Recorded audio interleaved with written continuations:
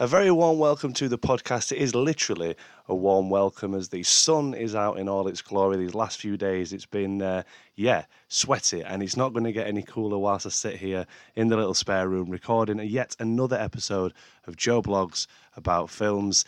Thank you ever so much again for clicking on. I am Joe, the creator of all things Joe Blogs about films, and also known as He Who Remains Talking About Films. You can see where I'm going here for episode 12. I'm sat in a 24 degrees heat. I'm bringing you another episode of this podcast, and this week we are back to TV. And again, thank you ever so much for clicking on this. If you've clicked on any of the previous episodes so far, as I've mentioned, you are in fact a massive superhero, and thank you if you've recommended it to anyone else that you know. It is greatly appreciated. This podcast is available on Spotify, Apple Podcasts, and Google Podcasts. I'll also give a rundown of all the social media platforms that there's a page for you to follow, should you like to do that. But the main thing is you've clicked on this episode, and it's greatly appreciated. Thanking you very, very much. As I say, though, I am He Who Remains Talking About Films and TV, and this week, I say TV, it is here, and we're going to be going back again to Marvel. It was only a couple of weeks ago that we had Marvel on for the Black Widow film that I absolutely loved, and this is yet another thing that Marvel have produced. There are many things that Marvel have produced that has been absolutely just thoroughly enjoyable to watch, a very excellent spectacle. It is, of course, the brand new Loki TV series starring Tom Hiddleston himself. And obviously there's a great cast in there, which we will be touching on. But wow, I cannot wait to talk about this. And I've purposefully left this a little bit later to talk about because obviously it's a series. So I was hoping that people will be able to catch up on it if they haven't already. But the main thing is this podcast will be here for those if you are late to the party. This is entitled Why I Loved Loki. And I've been very low-key in putting this together because I want to talk about the big things and the big plot points of this because it's such a huge deal, really. I think the main reason I can generalize and sum up the why I loved it is because it's just completely changed the face of the MCU, or rather the MCM, if you want to be changing that to multiverse now. And that's really like what we're going to, obviously, I'm going to review it and what I think about it without, going too overboard with the spoilers. And I'm not going to break down every single scene, be like, oh, well, in the next scene, this happened. But really, I wanted to go over like a general, just the general aspects of why Loki is so important to the MCU now, but also just why I loved it. I mean, I kind of really explained there. It's because it's really, really good. And B, it's just, it's just the impact this show has had on the rest of the foreseeable future of the MCU. It's, reasons massively to get excited. So a bit of background with me and Loki, because a lot of my friends who will have seen this podcast title that know me personally will know just how much I was not really a Loki fan. I went completely off him for a while. I say a while, since Avengers 1, really. Which may surprise a few listeners there. They might be thinking, how can you possibly hate Loki? I don't think it was him. I think, maybe a little bit of him. I don't know. Like, to be honest with you, I was just sick of the way that he was being handled. I didn't like this whole, he's dead, then he's back, and then he's killed off again, then he's back again, and it's a fake out, and yet another fake out. Is he good? Is he bad? Like, I get why, to an extent, they did that. I can maybe understand more so why he turns from good to bad, because obviously he's the trickster, this, that, and he's in for his own self-gain. But I just can't get on with this whole let's kill him off to bring him back, because as far as, when we saw it, from Infinity War and Endgame, spoilers if you've not seen it yet. I mean, if you've not seen those films yet, then come on. But anyway, so obviously Infinity War, Thanos kills him right at the start. I think I must have been the only person in the cinema that was like, yo, yes. And I wasn't really applauding or anything. It was a very powerful scene, but you know what I mean? It's always great when there's a character that you don't like that kind of, is gone. So I thought that was going to be the end of it. And then lo and behold, obviously Endgame comes out and it changes it again. But Marvel are good at this. I can't judge them too much. I think we all kind of expected that something was going to happen in Endgame that was going to be able to bring Loki back. And that is essentially what happens. In 2012, obviously we had the Avengers 1, the attack at New York, and Loki manages to escape again via the Tesseract, which all the Infinity Stones in Loki and that are pretty much rendered useless, or at least just they're not even as important. Or there's a few nods there that other people had tried to get the Infinity Stones, and obviously it wasn't for them to do. Which brings me really onto the whole thing and story behind Loki, because we find him at the start. He's obviously escaped the from the Avengers. He's broken away from the timeline essentially, and he's now, it's not the Loki that we knew from the whole of last. Well, it's weird this because it's going down different timelines, but the timeline that we've seen, obviously, where Loki appears, obviously from Avengers, and then he's in Thor 2, Ragnarok, and or anything else that he does pop in. This isn't that same Loki, which kind of straight away I was thinking, what is going to happen here? Because I don't know if I was expecting, but I know that some people online were kind of expecting the Loki TV series where we were going to see that Maleficent, evil kind of bad guy that he was in Avengers, running amok. And it's not really that at all. This is kind of another self-discovery, really, because I think that Loki is such a complex character. I always kind of forget the whole story about him being adopted and being a frost giant or whatever, which again didn't really touch. Well, they mention it, but I a lot of people are like, he could have turned blue in the TV series, but I guess we can forgive them for not doing that, because like I said, this is a completely different Loki. So he find himself being discovered by the TVA, which is the Time Variance Authority, and these guys essentially are there to protect the timeline, the multiverse, all in the name of the sacred timekeepers. And it's really that it makes this TV series pretty much as good as what it is. Because as an audience member, like, we've never heard of the TVA before. Like, as a viewer, we've never heard of them, nor has Loki. So there's this great story of what on earth, like, who on earth are the TVA? What do they do? Why are they here? And it's a little bit interesting that someone, like I said, Loki, a god, has never heard of them before, and it just kind of goes from there. I'm a big fan, I've already said, of establishing like lore and new. I don't know. This is one of the things that I loved about it, because the TVA I thought was such a very, very good idea to bring in with Loki, and establishing that he isn't top dog here. Like, he's now got to work for them. And in doing that, we obviously get to meet so many great characters, such as Owen Wilson. There's also some excellent work from Gugu Mbatha-Raw, who plays Ravonna Renslayer, Wunmu Masaku, as well as Hunter B-15, who's just a TVA agent, really.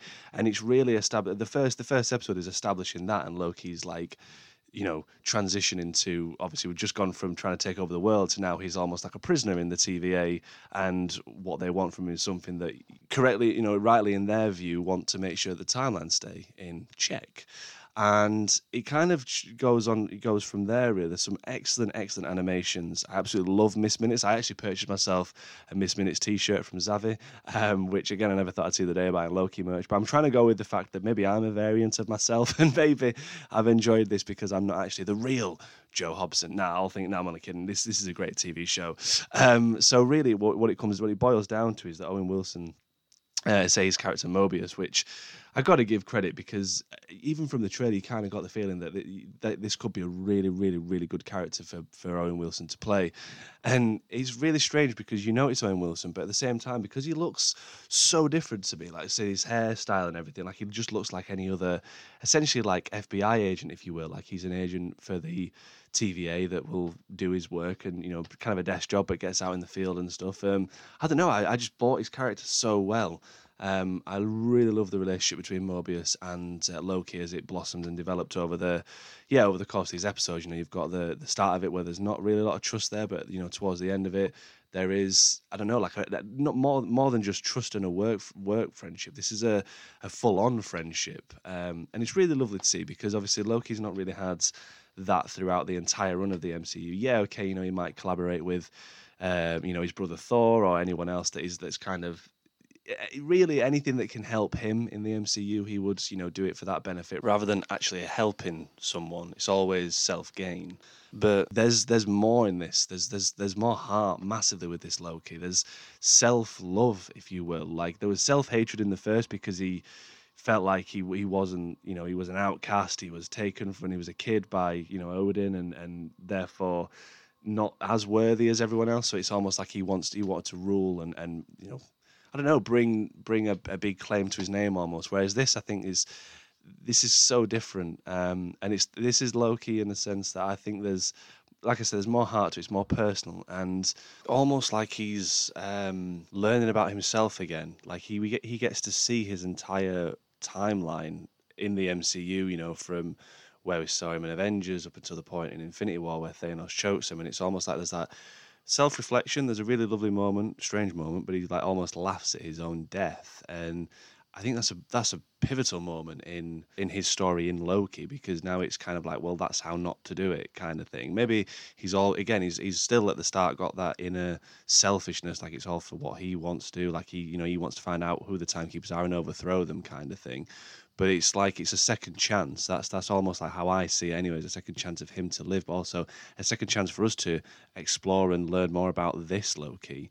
And they do it tremendously well. It just makes me like him just a whole lot more. Like, there's so much humour in there as well, almost like he's discovering this for the first time. He has no idea who the TVA is, and so obviously understandably wants to find out what exactly is the TVA, who are the timekeepers, and why it is as it is, which brings us very nicely to the fact that Owen Wilson's character Mobius and obviously the TVA are trying to hunt down and stop another variant of Loki as they are taking out other TVA members. They don't really know why that is or what their goal is, but it needs to stop. But they need to find out why it is, and so they hire Loki, our Loki, to find the other Loki. And this really just opens the door to so much more fun. And again, it does bring back the whole side of like, is Loki, whose side is Loki on with this? Because when we find out that the other Loki is essentially Lady Loki, or Sylvie as she's now known, I think it's like he's almost juggling at a point of who should he kind of fight for or fight with, because you've got the TVA that are very secretive about the timekeepers, and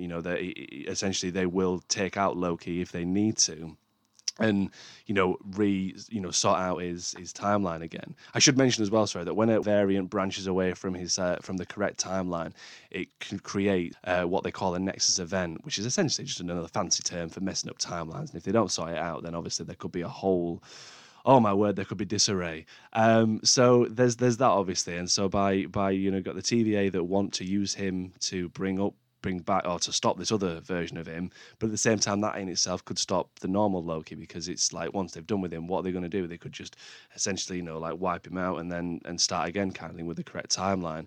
So there's really that conflict there as well. But I absolutely loved this relationship between Sylvie and Loki. I thought that it was very lovely. Again, it was something that we'd never seen Loki do before, and credit, to Sylvie actress Sophia DiMartino, who I felt was absolutely top notch as Sylvie. There's so many great notes that I made of their relationship together as the episodes went on, when they were, almost building trust. There was some really, really lovely moments. It was at times, at first I couldn't work out if I felt like it was almost like a bit of a sibling rivalry a little bit. Like there was some excellent kind of fights and Loki being Loki himself, being like, let's just wait and chat about it. But then before he knows it, she's throwing a punch at him at first. And it really is, when it comes down to it, they are the same. Obviously, well, they are the same person, but I think they realise that. And that's where that relationship blossoms as well. And then I think there's definitely almost like there's trust issues, and I think that comes down to a lot of how both of them have had to endure their lives. Loki was he was kept his heritage, or his adoption was kept secret from him, which obviously twisted his inner demons, if you will, and that made him who he was in the MCU. And then Sylvie, this little girl that was just having a lovely day, gets taken by the TVA out of her timeline, and then she's just obviously supposedly meant to be taken care of, and she manages to escape, and therefore that's her start of the journey. The only thing that she knows is that she went from being daughter of Odin on Asgard to now completely on her own, hiding out in different destructions, different doomsdays, if you will, just so she could find a little bit of way back of taking on the TVA and destroying the timekeepers. There's some great motive there, and I think that's what makes her such a believable and extraordinary character, and something that I would absolutely love to see.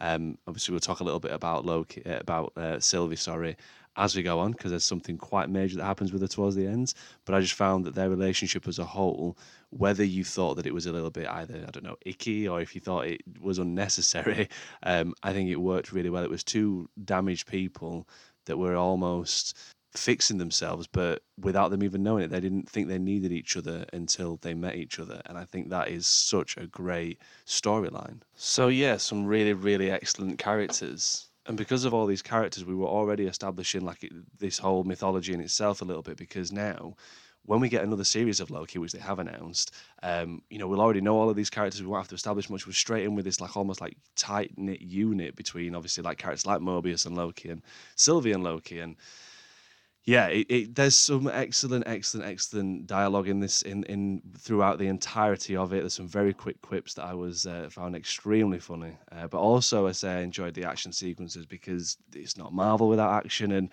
episode 3 in particular, entitled Lamentis, has got some very, very lovely use of colour, but also some nice nods as well. There's a moment where Loki is drunk and he slams his drink down and shouts "another," which is again a great reference, and one of my favourite moments from the early MCU films with Thor. But yeah, we really go on there, and it kind of just the TV series just keeps going, and we get all sorts of treats during its runtime. In particular, I think episode 4 has some very, very poignant moments there.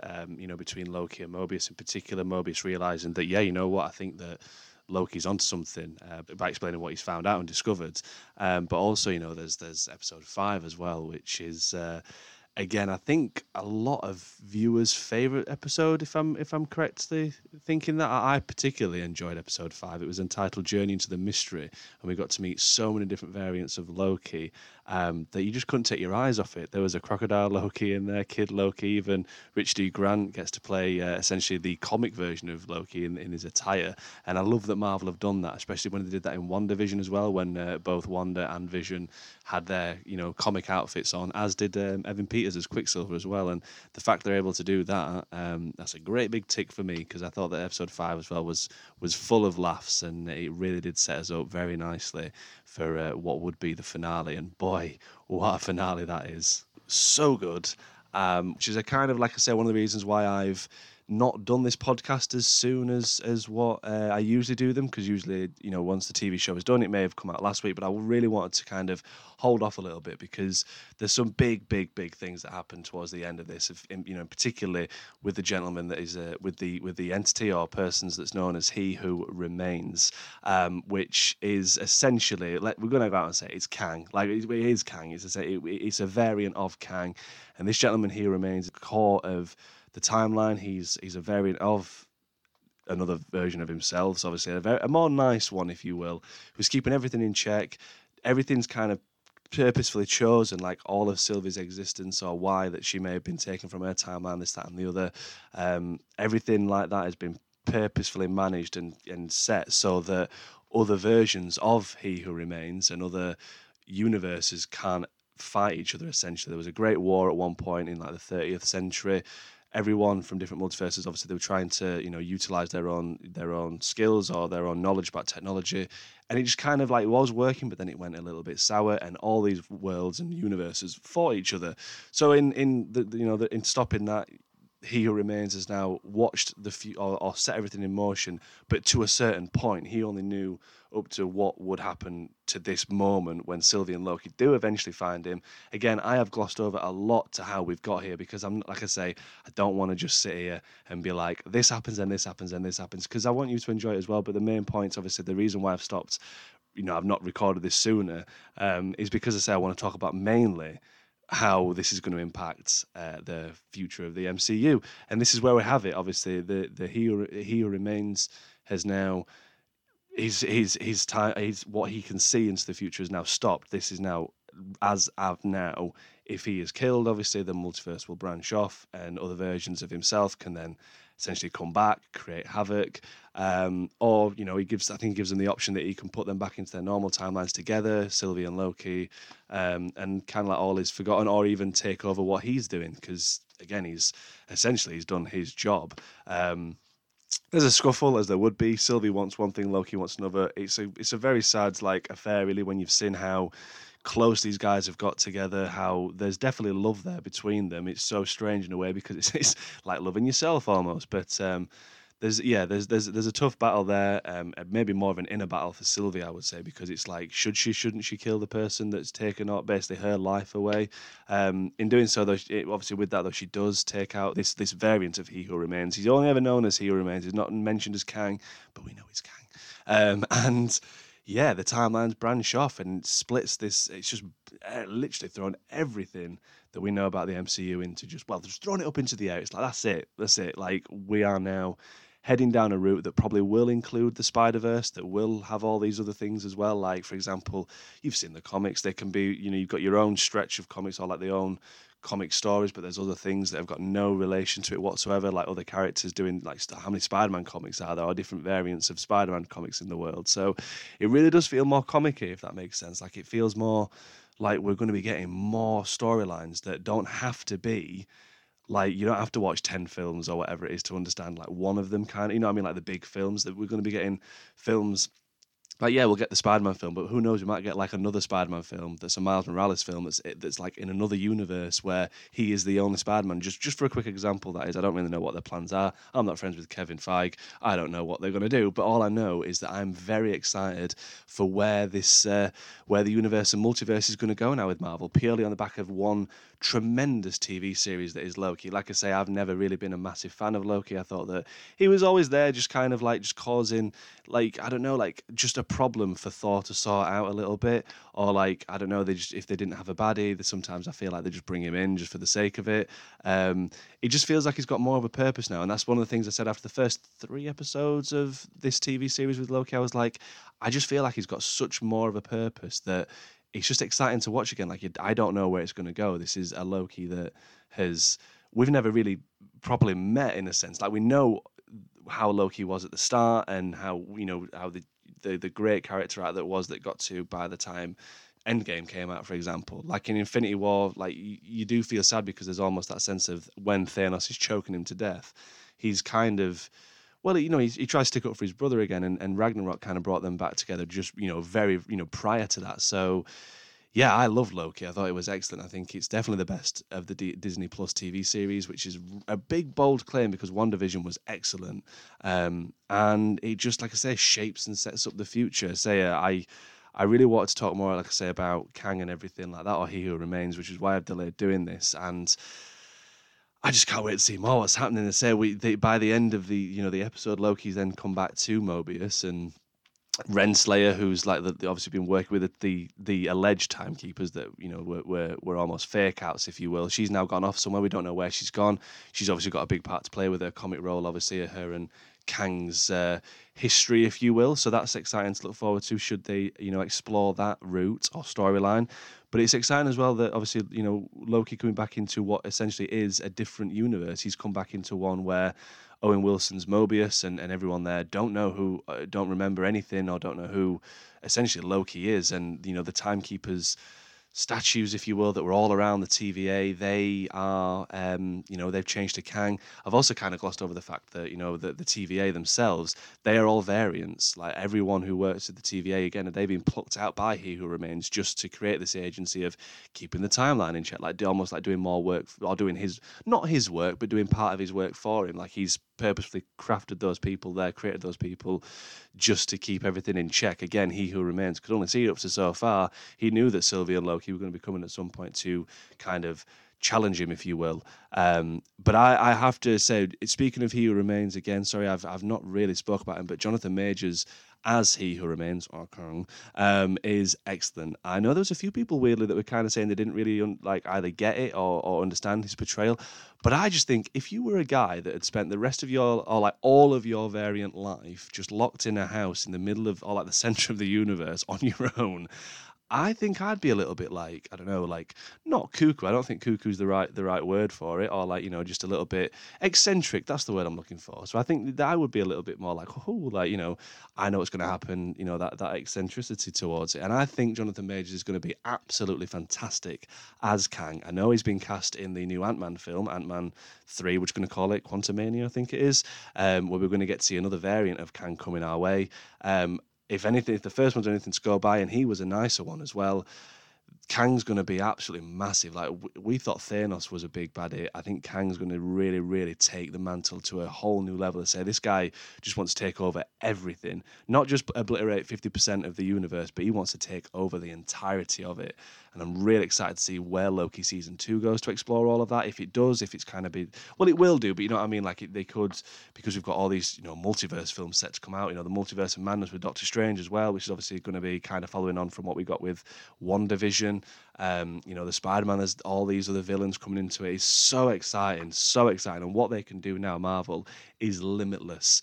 And that's why I love Loki so much. It's completely changed the shape of the MCU. I really, really can't wait for it. So aside from the fact that it is just an all-round brilliant TV series, I made so many notes on this show that I really have kind of tried to cram it down as much as I can. I probably missed out so much that people are thinking, wow, you've not spoke about this, you've not spoke about that. Trust me, every aspect of it I loved. But if you guys have seen it and you've loved it as well, I'd love to know what your thoughts are. You can get in touch as well on Twitter, which is Joe Blogs Films, also Facebook, which is just Joe Blogs About Films. If you search that, give me a like and a follow. That would be really, really great to say. Just to sum up, loved Loki. I think I'm a converted Loki fan. I'm a variant of myself now that loves Loki. But really appreciate you listening. This has been episode 12. Cannot wait to see where the MCU or MCM goes now. And I look forward to talking more things Marvel in the future, especially with many, many films that are due out this year. It's exciting again. And I thought, honestly, I was done with Marvel after Endgame. But they had other plans, and I'm all for it. I can't wait to talk more about it. Thank you ever so much for listening. Until next time.